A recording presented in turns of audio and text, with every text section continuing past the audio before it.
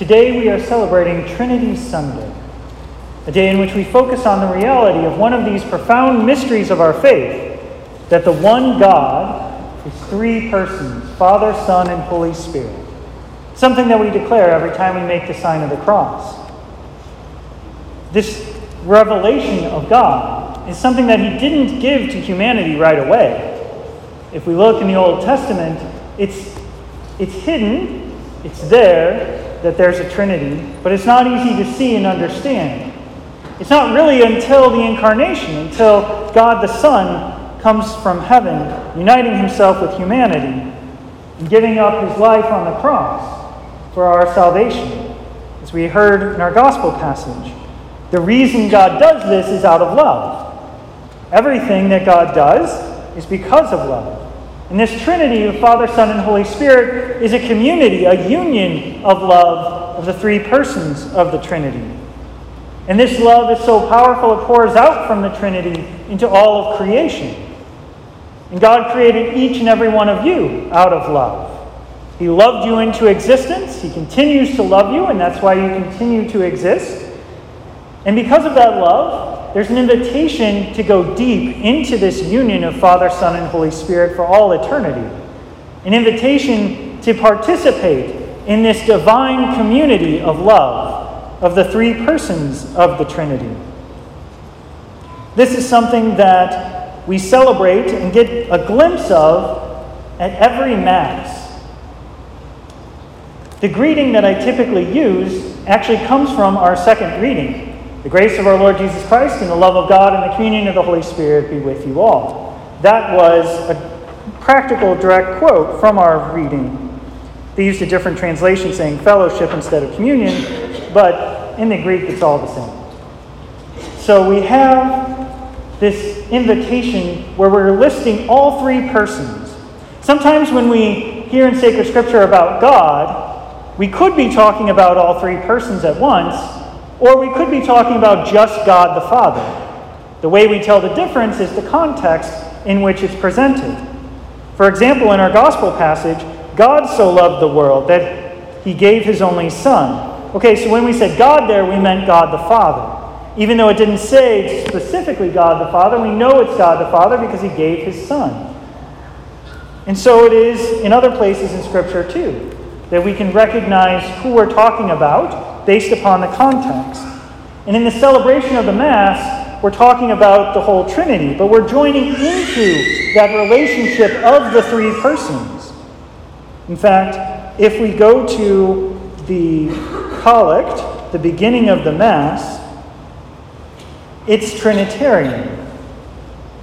And we call it the collect, this prayer that the priest prays, because right before that he says, "Let us pray," inviting all of us to pray to God individually.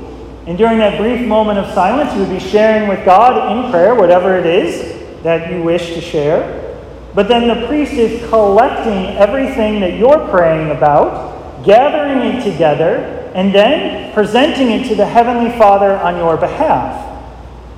And so the collect that we have today for the Trinity is quite clearly Trinitarian. And you'll notice that it always refers to the Father to begin with, or nearly always. So it starts, God our Father. Okay, very clearly the priest is praying to God the Father. And then after that we start to remember what are the things that the Father did. And so we heard, who by sending into the world the word of truth and the spirit of sanctification made known to the human race your wondrous mystery. So that's what we're recalling in this particular celebration of the Mass. But then we have our petition, our request of the Father.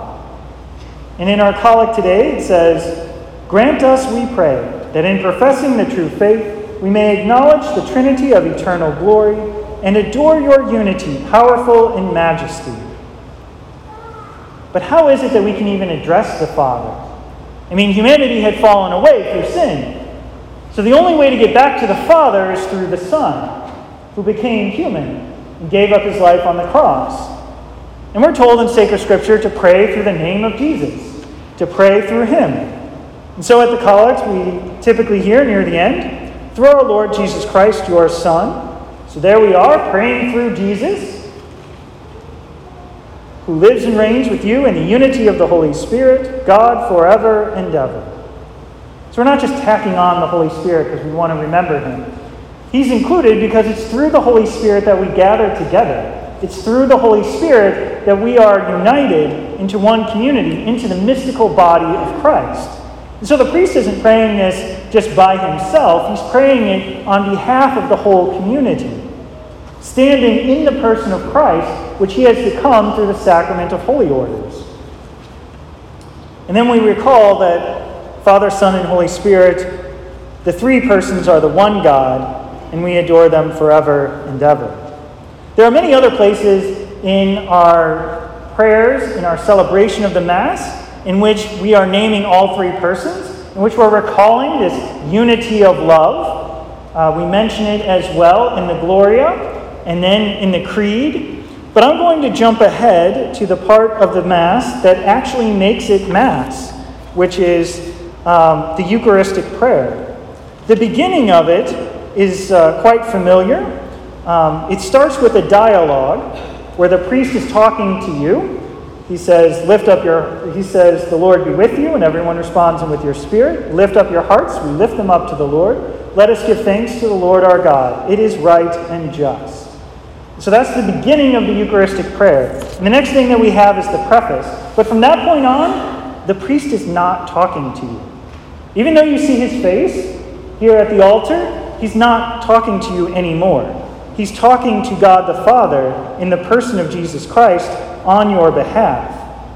And so if we go to the preface, it's quite clear that he's talking to the Father. Today's preface, it changes depending upon the season and the day of the celebration.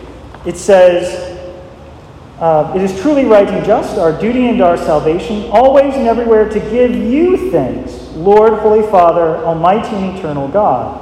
So quite clearly, he's talking to God at this point. And then it continues on in the preface. Since this is Trinity Sunday, in the preface it's very Trinitarian, mentioning all three persons more than once. The unity in Trinity and Trinity in unity. But at every Mass, we also have the Eucharistic prayer, part where we enter into this mystery of the Last Supper. Now, I typically pray Eucharistic Prayer 1, which is arguably the same prayer that St. Peter had prayed. And in this case, we can tell that, again, the priest is praying to the Heavenly Father in the person of Jesus Christ on behalf of the whole community. Because the priest would say, to you, therefore, most merciful Father. So quite clearly, he's not talking to the congregation, talking to God, the Father. And as it continues, we hear time and time again reference to God, eternal, living, and true, or to the Father, or Lord. Later on, it mentions the sacrifice being offered, and praying that the bread and wine become the body and blood of your most beloved Son, our Lord Jesus Christ. So again, talking to the Father. Even as we go into this mystery of the words of consecration, the priest is talking to God the Father, not to the congregation. So what does that mean? Everyone's supposed to just watch and be like, oh, Father Lampy's praying good today. No. As part of the mystical body of Christ, you're supposed to join your intentions, your thoughts, your prayers, everything about you, with what's taking place at the altar. Because what's happening at the altar is we're entering into this mysterious union of Father, Son, and Holy Spirit. For all eternity, God the Father is giving life to the Son and to the Holy Spirit. The Son is giving life to the Holy Spirit. The Holy Spirit is receiving life from Father and Son. And the Trinity is in unity of self-gift, totally giving to each other the fullness of themselves. We are to be united with Christ, giving ourselves fully through Christ to the Father in union with the Holy Spirit. And this is what happens at Mass when we fully participate, when we're paying attention, when we're joining our thoughts, our prayers, and everything with what's taking place at the altar. Because Christ's sacrifice on the cross, the total gift of himself in his humanity to the Father, is mysteriously taking place here at the altar. And this is important also for our daily life. Because if we're constantly forming ourselves out of love for God, of making a gift of ourselves to God through Christ in union with the Holy Spirit, then that helps us to grow in our capacity to love each other as well. When we participate well in Mass, that love brings us the healing grace of God, but it helps us to love each other better. Wouldn't that be great to love your spouse better than you do now? Wouldn't that be great to love your children better than you do now? Isn't that great if you could love your parents better than you do now? When we participate well in Mass, this is one of the effects that take place, because we're joining into this mysterious union of love that transforms and heals us and makes us more like God. And so as the Eucharistic prayer continues, time and time again we hear reference to God the Father. In humble prayer we ask you, Almighty God. So again, talking to the Father. And at the very end of the Eucharistic prayer, the priest is praying what's called the doxology. And it goes like this: through him, with him, and in him, O God Almighty Father. So he's addressing the Father, but he's saying through him, in him, and with him. Who's the him? It's Jesus, because all of our prayers are being presented to the Father through Jesus. In the unity of the Holy Spirit, all glory and honor is yours forever and ever. So we have all three persons. We're worshiping all three because all three have the fullness of divinity. We're entering into that mysterious union of love of Father, Son, and Holy Spirit. We get a foretaste of what it would be like in heaven. If we took a moment and briefly thought about the greatest experience of love we've had here on earth, that would just be a tiny little glimpse of what awaits us in heaven, where we get to participate in the infinite love of God, of this union of the Trinity. And so this Trinity Sunday, it's important for us to ponder this mystery of the one God in three persons, of this community and this unity of love, which should be our ultimate goal, to be with God forever in heaven. He loved us into existence, and out of love he invites and encourages us into that for all eternity. But it wouldn't be love if he forced us into heaven. This love of God requires a response on our part, to love him in return, to live as he shows us, to participate well in this celebration of worship of our God. And in doing so, we'd be filled with his love, we'd become the best version of ourselves, and we'll get to be with him forever in heaven. So let us take this next moment of silence to ponder this great mystery of the Trinity, this community of love, which we are about to dive in deeper, more into this community of love, this Trinity, this self-offering, as we prepare to meet our Lord Jesus Christ in the most Holy Eucharist.